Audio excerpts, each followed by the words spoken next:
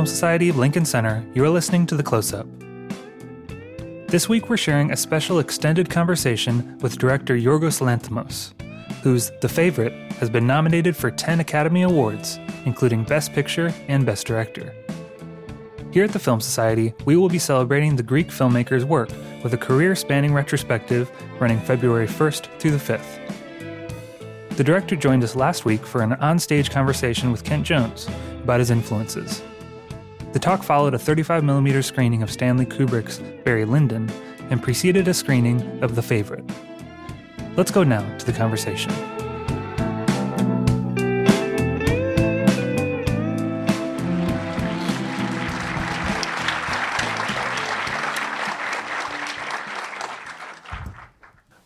When you were here for the film festival, and by the way, that was like, one of the more awesome opening nights that we've ever had, The Favorite. We were talking about the whole question of a period movie and how you went into that, how you went about it. And I think that, obviously you looked at it with very fresh eyes. The results are there on the screen. I thought that would just be a good way to start the conversation. I guess it was just natural for me. I didn't even really think about it. It was like, if I'm to do a period film, I'm going to make certain choices that most of them are instinctive. And I mean, if you rationalize it, I knew that I didn't want to make, a standard. Oh wow, it's getting. I give up. Is this how it's going to be? Wow. Oh, that's not a mistake. Yeah.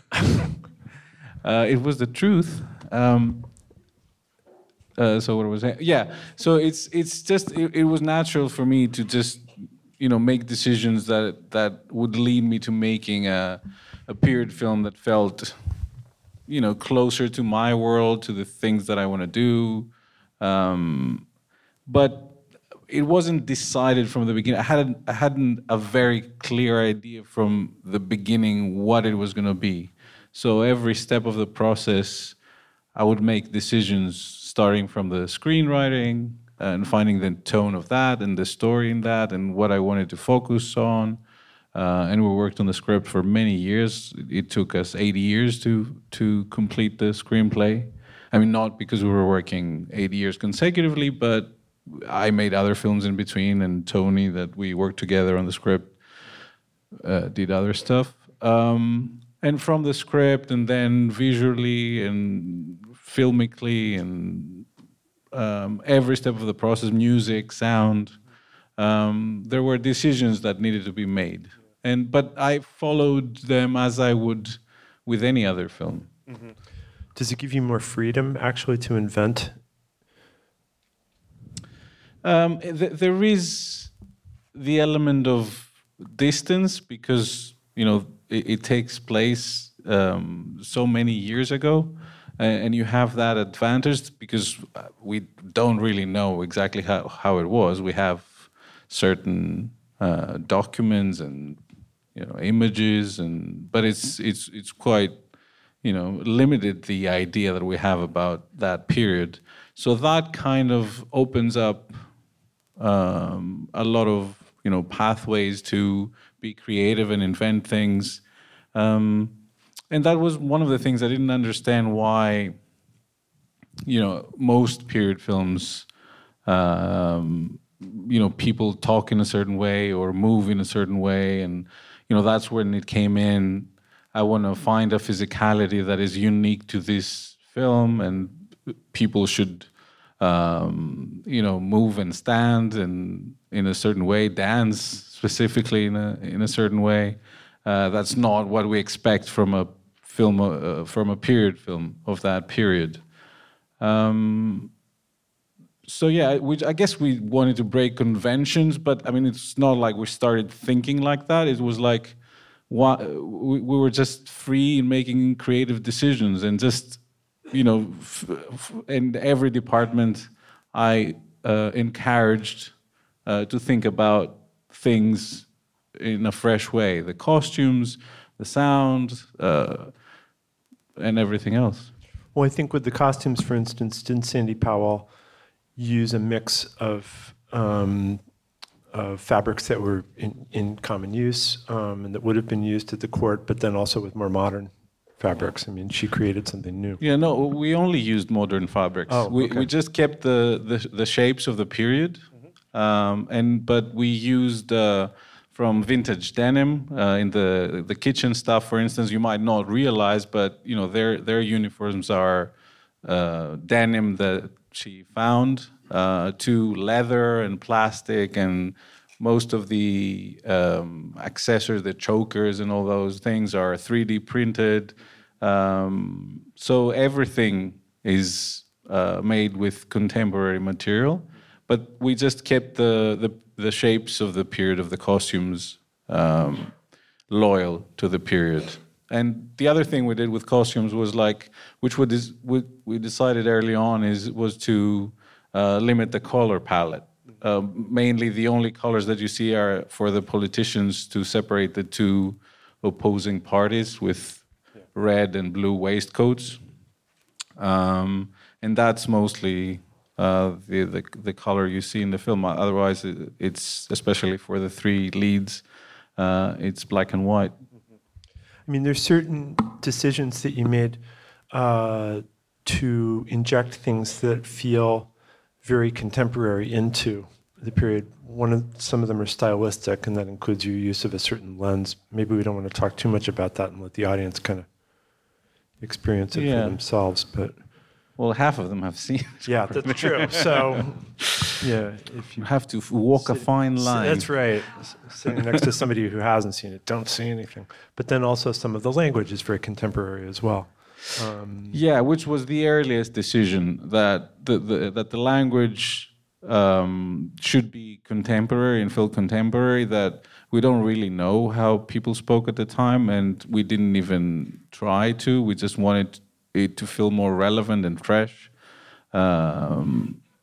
So that was a very decision very early on. And that was my decision also to bring on Tony McNamara, that we worked on the script for the longest time, because I had a certain idea about the tone that I wanted for the film, and I searched and I read loads of writers, playwrights, screenwriters, screenwriters, and Tony had a very specific voice that matched what I was imagining for the film. And that's what we used. I mean, we were a little bit inspired and played with the tone to sometimes, fool ourselves that we're in the period, and it was inspired by by a certain way that people would phrase certain things, but the language was definitely contemporary. Yeah, there's something that I think Fellini said when he made Satyricon, that he wanted to create a science fiction of the past. And it seems to me that Kubrick could have said the same thing about Barry Lyndon, and perhaps you could even say the same of The Favorite. But does that sound like an accurate kind of, you're pursuing that kind of strangeness? I don't know, accurate. It's definitely poetic and beautiful to think like that. Yeah. But yeah, I mean, I don't know about accurate. Sounds nice. But does it ring true to? I mean, you selected Barry Lyndon to be shown before the film. Not me. Oh, it wasn't you. Oh, okay. But you were good with that, right? I was good with that because it felt very flattering in a certain way. It's just cool that your film is going to be shown next to Barry Lyndon. The funny thing about Barry Lyndon is that we just, when we were making The Favorite, we try to stay away from it. We try to not even mention it because obviously, we knew that anybody that saw the film, when you see, candles and men in wigs and, near the period, you think of Barry Lyndon because it's the quintessential film. It's an amazing film. It's a masterpiece. Everybody references it. So I think, in the beginning we just went like, let's talk about Barry Lyndon. We all have seen it. It's amazing. There's no way to completely escape it, but we're not going to be using it, as a reference all the time because it's going to be very limiting. So we try to concentrate on, our own view on things, our own imagination, and to, be inspired by very different kind of films. Some of them period, but also from very contemporary films as well. Yeah. Can you give a few examples? I mean, as long as this is, and this is an interesting question for any filmmaker. How do you relate to, film history itself, and what's your relationship to other people's movies? Well, I think firstly we wanted to look at period films that have done things differently, and one of the few that stood out was Peter Greenaway's The Draughtsman's Contract. Yeah. It was a very stylized film, very bold, very different. I think we even found a wig of theirs and we restructured and we used because they had those amazing wigs. Their costumes were also made by very plain materials. I think they used mostly cotton materials, which was much plainer than what they would actually be, and they also, I think, limited the color palette quite a bit. So that was, a film that showed you that, period films can be quite different. And then, something very different was Cries and Whispers, Bergman's Cries and Whispers, because it has this atmosphere with the three women in a house. And it's also I think also their costumes are black and white, but of course in a very bright red room house. We watched Amadeus, which is a film that I really like, and because of the tone, the humorous tone in a biopic like that. Madness of King George. Yeah. It's a great film, quite funny and devastating at the same time. So tonally, again, there were some similarities. And then we looked at completely different stuff like Andrei Zulawski films for the how he films and how the camera is very free and moves, and The Cremator by Uras Hertz. Yeah. Which is, there's a very specific use of extreme wide-angle lenses that are contradicted with extreme close-ups. It's a very interesting film. Films like that, and many others, but it was mostly... There's stylistic references more than... Yeah, and really just to be inspired by people that did things differently and just feel free to go ahead and be bold about our choices. And it wasn't like to reference anything specific that we wanted to imitate, but just for my collaborators to be inspired and feel free that they could do things. They could look at things in different ways, and mostly about that. It's interesting that the subject of The Favorite. It could have been. Like an Alexander Korda production from the 40s or a Gainsborough movie or something like that, and you made it into something so new. What was it in the story that drew you in the first place? Well, I guess it was something that I'd never heard of before. I mean, the fact that there were, in reality, there were these three women that had such power at some point in time that, that they could affect the lives of so many other people. And... but also their individual stories. They felt like very interesting, very different women, one from the other, with different goals, different history. Anne was obviously a very tragic figure. She went through a lot in her life, and so it was interesting to me. Well, and I also went like a film with three women. At least I've never really seen that, and that would be interesting to work with three amazing actresses. The fact that it was a period film and I hadn't done one, so I wanted to, it felt intriguing to see what I could do with that. And the fact that it could be through a very intimate story.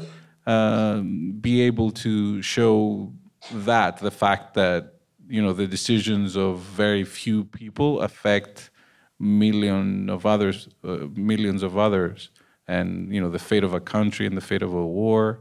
So it felt quite small and intimate, but also related to very grand and important matters at the same time. So yeah. Why don't we just run that first clip from the film, just to sort of orient things. For those who haven't seen it. For those who haven't seen it, and for those who have. When you were, actually in any of your movies, do you begin with a rehearsal process? Whenever I have a chance, yes. Because that can get expensive, right? Yeah, it can get expensive. For instance, for The Lobster, it was kind of impossible to have enough rehearsals because we were filming in Ireland, somewhere remotely. The hotel was somewhere remotely, and it was a lot of actors that were coming from a lot of different countries, and they also had to come in at different times because of the schedule. So it was kind of impossible to have that. But usually when I'm able to, I do try to rehearse. And in this instance, we did have like 3 weeks of rehearsals, which were very helpful to bond the whole group and try things out and instill a certain kind of spirit of how we're gonna approach this film, because again, the actors could come in with a very preconceived notion of, what period films look like and what they're supposed to do, and so it was important to just, showcase that we're doing this differently, and with most of, Olivia and Rachel I had worked with before, so they were more familiar with my ways, but also Emma, because we cast her like almost 2 years before we actually ended up making the film. So we got to know each other as well. We were meeting in between, and as we were trying to put the film together, we got to know each other well. So it was just a matter of, bringing a certain kind of physicality and making them learn their text in a certain way, which wasn't rational, really. It wasn't intellectualized. Wasn't there an exercise that Olivia Colman said that you did that was precisely to achieve that and to let go of the rational understanding of the text? Yeah, the whole 3 weeks was that. Yeah. It was just games and exercises, and it was very physical, the whole thing, and it didn't really make any sense if you're looking at from the outside. But it was just about, they got to know each other really well. They felt very comfortable with each other. By the end of it, they were very free to try anything in front of their colleagues. We had a lot of laughs because a lot of it was ridiculous what we were doing. So it really instilled a very specific spirit of how we're going to approach things. And then when time came to go to set, they all felt very comfortable, and they had bonded, and it helped a lot, the atmosphere on set. Is it fair to say that when you're working with actors, what you really want, and I think this is probably true of a lot of filmmakers, that you want to be surprised, and you want them to surprise themselves maybe as well? Yeah, of course. And again, that's why I try to avoid, rehearsing the scenes as they're actually going to be in the film, and trying to explain and analyze things of how this is supposed to be done, and what we're expecting from the scene, and what are the intentions. So of course, it's you need to find a process that basically enables the actors to feel free and creative, and to have the space that they can try things, they can fail, and they can feel confident and comfortable that we're all there for the same reasons, and they're going to be protected. And so basically you're just enabling them to just go out there and be bold and not care about how they're going to look, and just come up with things. and especially because you haven't rationalized it, and there can be ideas that come from nowhere, and maybe they work or maybe they don't. Yeah. But it's definitely a direction which allows a lot of freedom and a lot of time to try things in different ways, which is what I try to do in general while we're filming. And that's one of the reasons that I don't like to use like cinema lighting, and I use natural light or practical lights, and I don't want to have a lot of equipment around. I just want the camera and the actors, so we can just basically focus on that, how we film them and what they do, and not move lights around and change every shot that we take and every setup, change everything and wait for the lights. It's just me, the actors, the camera, and the sound, and we just try things and rehearse. And if something doesn't work, we change it immediately. And if we get a shot, we go to the next one right away. There's no waiting time. They stay there. And they enjoy that as well. They don't have to go wait for half an hour and then come back and then start again. So I think that's quite important, apart from how it looks in the end. Yeah, but also your films are appear to be very carefully blocked. It's not just a matter of letting the actors do. No, they are, but in the end. Yeah. But you go through. You're finding that together. Yeah, you go through a process, and they are very precisely planned beforehand as well. Yeah. I mean, we do think a lot about how they're going to be filmed. There's a very specific plan. There's a very specific plan of how the scene plays out. But I like to do all that, to be prepared, and to have created a language, a filmic language with my collaborators. Yeah. So we kind of speak the same language. But then as soon as I go on set, I never look at that. And some of it stays in your head anyway. Yeah. Some of it is you repeat it because you're the same person, so that's how you think, and you repeat it. But at the same time, you have the freedom to discover new things that you couldn't imagine, sitting in a room, imagining how the shot is going to be and how the actors are going to do it. Yeah. I like to discover it again on the day, on the spot. And then if we get stuck and we don't know what to do, then I go back to our notes and go like, well, let's see what we thought here, and maybe it will help us out. And then sometimes you can discover surprising things in the cutting room too, no? I mean, values that you didn't even know that you were of course. Sometimes you don't know, sometimes you don't know if you think that, you see a take and you go like, this is never going to work. Yeah. And then you go into the cutting room and you discover that this is the best take, because it all has to do with what the previous shot is and what the actor did in the other shot and where in the film it takes place. And it's really hard to have all of that in your head when you're doing one shot of one scene and see a take and go like, yeah, that's it, that's what's it gonna be. So you need to allow the freedom and the variation in order to be able to fine-tune performances, the story, the character during the editing process. And also,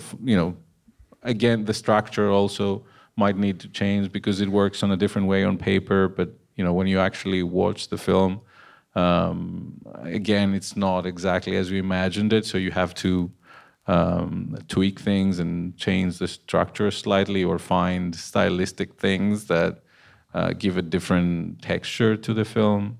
Like, for instance, the cards, the title cards that are in the film is something that I came up with during the editing, because of the pace of the film. The pace of the film just felt so fast to me that I really needed to put some, points, barriers. Yeah, some there to signify certain, parts of the film, and then, it became a stylistic thing as well. And we had our wonderful graphic designer, my friend Vasilis, who's done all of the posters of my films, designed them, and it becomes, part of the film that you hadn't necessarily thought of from the beginning, but which you discover during the editing process. Yeah.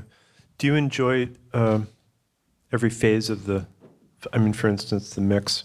I hate every phase. Okay. The thing Great. is, I always wonder why I do it. But I guess it's in every phase, there's these moments that are amazing and magical, and that's what keeps you going. Yeah. But a lot of it is, a lot of pain and stress and agony. Yeah, I guess during the writing process, when you discover the tone or the actual story or what it is going to be, there's like a excitement, which is quite unique. And then, of course, the writing process takes a lot of time, and you're frustrated because you haven't finished and you want to make the film, but it's not there yet. 8 years. Especially with this one that took 8 time. years. Yeah, thank God we had other films to do in between. Yeah. But yeah, every part of the process, filming is the most stressful one. Although it's kind of you think it's kind of the nicer before you're there. You look back at it and go like, oh, I wish I would be, filming right now. But when you're in it, it's extremely stressful, and you no matter how much time you have, no matter how much money you have, it's never enough.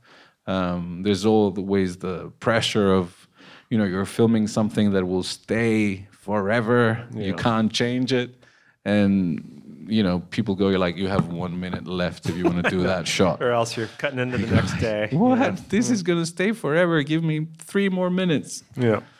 No. It's 1 minute. How many days did you have? I think it was 40 days. Yeah. Filming. Reshoots? No, not really. We did half a day of reshoot. We did some more of the duck shots.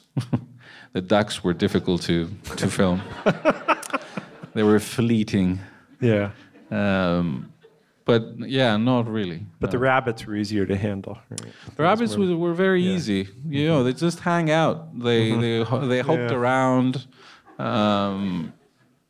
But yeah, I thought it was going to be much more complicated, but the rabbits were quite cool. And the ducks as well. I mean, it was just difficult to follow them around, technically speaking. Yeah. But you throw some fish and they go for it. Yeah. You would just have to find a way to follow them because they were going fast. They were Indian runners. So yeah, that was it. Just a few practical things, but nothing much. Do you share the movie with? Do you like screening for people and getting feedback during the editing process? A little bit, but I like to do it when it's quite progressed. Yeah. I don't want to do like as soon as I haven't assembled, like people see the film. I like to feel confident about it to a certain extent. Right. I know that there's still a lot of work to be done, but you reach a point where you go like, I'd like to see it with other people now. Mm-hmm. And it's mostly, for me, it's mostly to see how I feel while I'm watching it with other people and how I feel in certain moments and certain scenes. Not necessarily, what they're going to say about the film or a scene or a character or whatever. I mean, that can be important, obviously, sometimes. But for me, the most important part is, how I feel. Because while you're working, you kind of see it in a certain way. But when you're in the room with other people, you get, you feel very different. And you're more ashamed for one scene than the others. And, you're like, oh, my God, I don't want to show them this. And... or you feel more confident about other things. So that, tells you, which parts need more work, and where you can focus and what you can change. And but I do a few screenings. But it's usually a value for matters of clarity. Are people getting this, or do I have to? Yeah, there's that as well. Refine it. Yeah. Yep. We can do some questions from the audience now, maybe. Melena Petra, Pomarusime. I'm a screenwriter here in New York too. And the number one question I face when I'm writing drafts of shorts is this believable? Or, does that make sense? Would that really happen? And when I watched The Lobster, for me, just that whole concept was, this is so unbelievable. But, have you ever faced questions like this during the writing process where people were like, does this sound realistic? Does this sound believable? And what is your response to that? Well, I guess I had a very specific course where I started from Greece making films with my friends, so we didn't really have to answer to anyone because we had to basically finance them, make them, borrow everything in order to make them. Everybody's basically chipping in to make the film, and so there wasn't such a question. So after having made a few films like that, I guess The Lobster was my first English language film, which we made under a more proper film industry structure. But I already had, the other work, so people, couldn't understand more of, how my films are and the tone and what the thinking behind of them was. So I guess people understood that there's not much to discuss about it. It's like, it is what it is. They didn't know how to approach the question, I guess. If it is believable. Of course it's not. But of course it is. I mean, at some point you buy into it. That's how cinema works. If it works, you can buy into anything. Congratulations again for the film and all the success. Thank you. I have a two-parter question. It's a quick one, don't worry. One is, would you ever consider doing a musical or an action film? And second is, a lot of people in Greece are wondering when the film is going to come out in Greece. In Greece. When's that musical coming out? The musical is coming in to a theater near you very soon. I would consider doing any kind of genre. I don't think it's about the genre. It's about, if there's a story or a situation that you'd like to explore, and there's different ways of approaching it. And I guess I'm intrigued by doing different things and flirting with different genres. So, musical or action film, why not? I guess it wouldn't be the most straightforward one, but why not? And when the film is coming out in Greece? I don't know. I think end of January, maybe. Someone's from Foxhurst. Yeah. How about a musical action film? Yeah. Thank you, Yorgos. Really a big admirer of your films. How else has your experience in the theater informed how you direct cinema and actors in cinema specifically? Yes. Well, my experience in theater is solely about actors, I guess, in connection to cinema. That's where I learned, because I was lucky enough to work in theater before I made my first feature film. So again, we're quite fortunate in Greece. You have quite a bit of time to work before you stage a play. We could have up to 3 months of rehearsals with the actors before you stage a play. So it's great because you don't have to come with a preconceived notion of how the play is going to be, how you're going to stage it, what the set is going to be like. You can discover all that by working with the actors, and you can experiment, and you can go to different directions and change where you're going according to how it feels, if it feels right or not. So working in theater informed a lot the way to work with actors, but not the actual outcome, not the actual result, not the mechanism of theater and how it works. It was just more a learning experience on how I can get to where I want to go with the actors through rehearsals and through trying different things. But you were always aimed at cinema. Yeah, I was, and theater was by chance that I was offered to do the first play, and I went like, why not? And and after I had that experience with working with actors, I did it again a few times because I enjoyed that part of it. Not necessarily the outcome, because you can't control it that much. Which is the other extreme. Like, you're afraid of when you're filming because it's gonna stay forever as you're doing it, and then theater, you can't control it the moment that they're doing it, and go like, no, it's not what we said. We discussed this. So you touched briefly about starting in Greece, financing it yourself, and getting started with your friends. What would you recommend for people today, filmmakers today, trying to move up? You mean in general, or in Greece general, specifically? If we have time for a full break, no, I'm just whatever advice. Well, that, I guess, just find any way you can to make the film. I mean, that's how we started.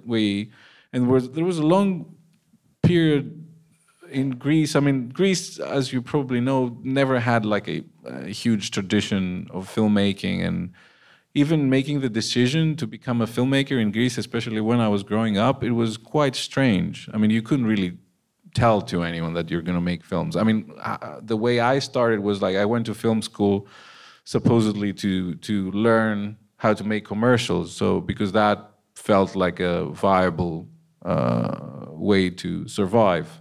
There was no, dream of becoming a filmmaker in Greece. And of course, you go into film school and you fall in love with all these filmmakers and all these films, and you do have a dream, but again, it's not so near. Deciding to start making films, I think we felt like, at some point, it felt like we were hypnotized, that we never realized that you can just, take your 3 friends and a camera and 3 actors, and why do you need all that support and the structure and in order to tell the story? And it was quite liberating when I made my first film, Kineta, which was exactly like that. We're like 5 people, 16mm camera, no lights, no makeup, no hair, no nothing, just 3 actors, and we started filming, and it informed a lot of the way that I work until now, or part of it. The fact that I started working like that, which came out of necessity, some parts of it I quite liked, and I've been trying to maintain them up to now.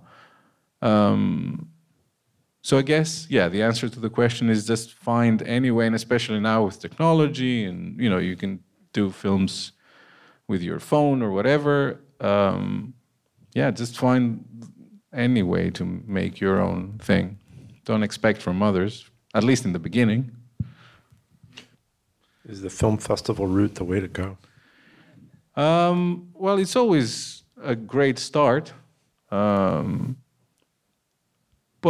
it depends on the film, on what the film is.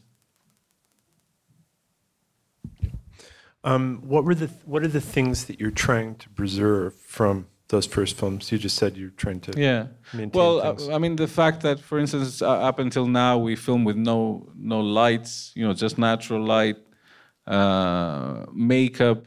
I don't really like film makeup, so actors in the films wear makeup only if the character is supposed to be wearing makeup, not coverage makeup to hide blemishes and imperfections and things like that. I'd like to keep the crew as small as possible, so we're flexible and not distracted. So when we need to, change our mind about something and be spontaneous. It's not like you have to, move 200 people and 100 trucks. It's hard to avoid that, especially in this film, which was a period film, and it had a lot of practical needs. But try and keep it as intimate and as flexible and spontaneous as possible, which was how we started. Things like that. With the way that in your answer to the last question, technologically, it has become much easier to make a movie. You can get all the materials you need for relatively low cost now. But do you think that there's another danger in everything being too readily available and having to impose a different kind of discipline that came with 16 millimeter?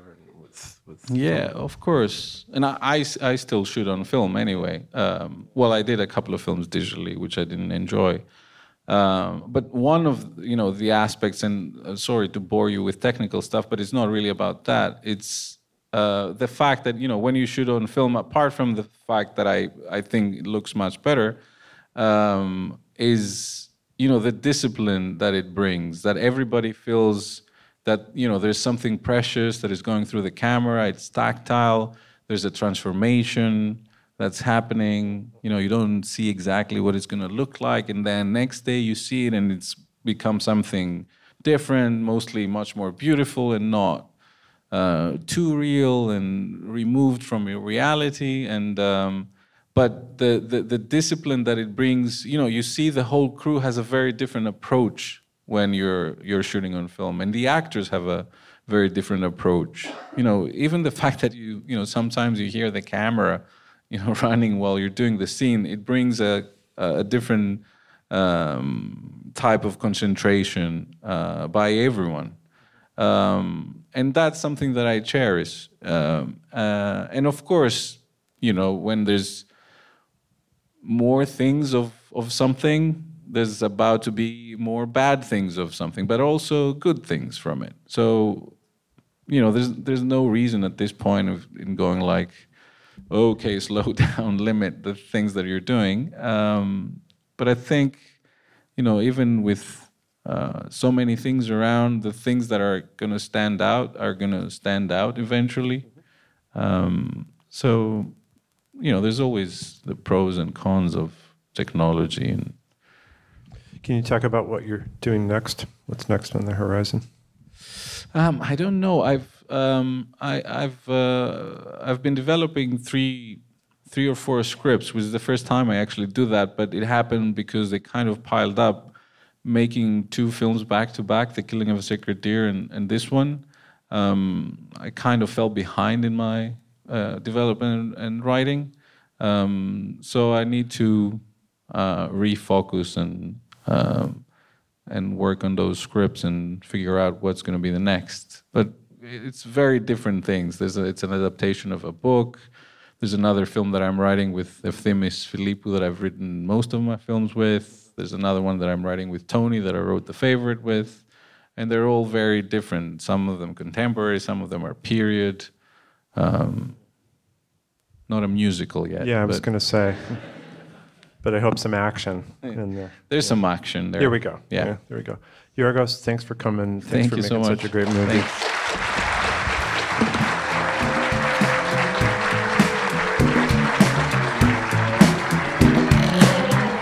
The Close-Up from the Film Society of Lincoln Center is produced by Michael Odemark. Our opening music is by Steelism. You can subscribe to The Close-Up on iTunes and Stitcher. The Film Society of Lincoln Center is a non-profit arts organization based in New York City, supported by individuals just like you. Founded in 1969 to celebrate American and international cinema, the Film Society presents year-round programming recognizing established and emerging filmmakers, supporting important new work, and enhancing awareness, accessibility, and understanding of the moving image. To learn more about what we do and support the Film Society by becoming a member, visit filmlink.org, filmlanc.org. The Film Society of Lincoln Center. Film lives here.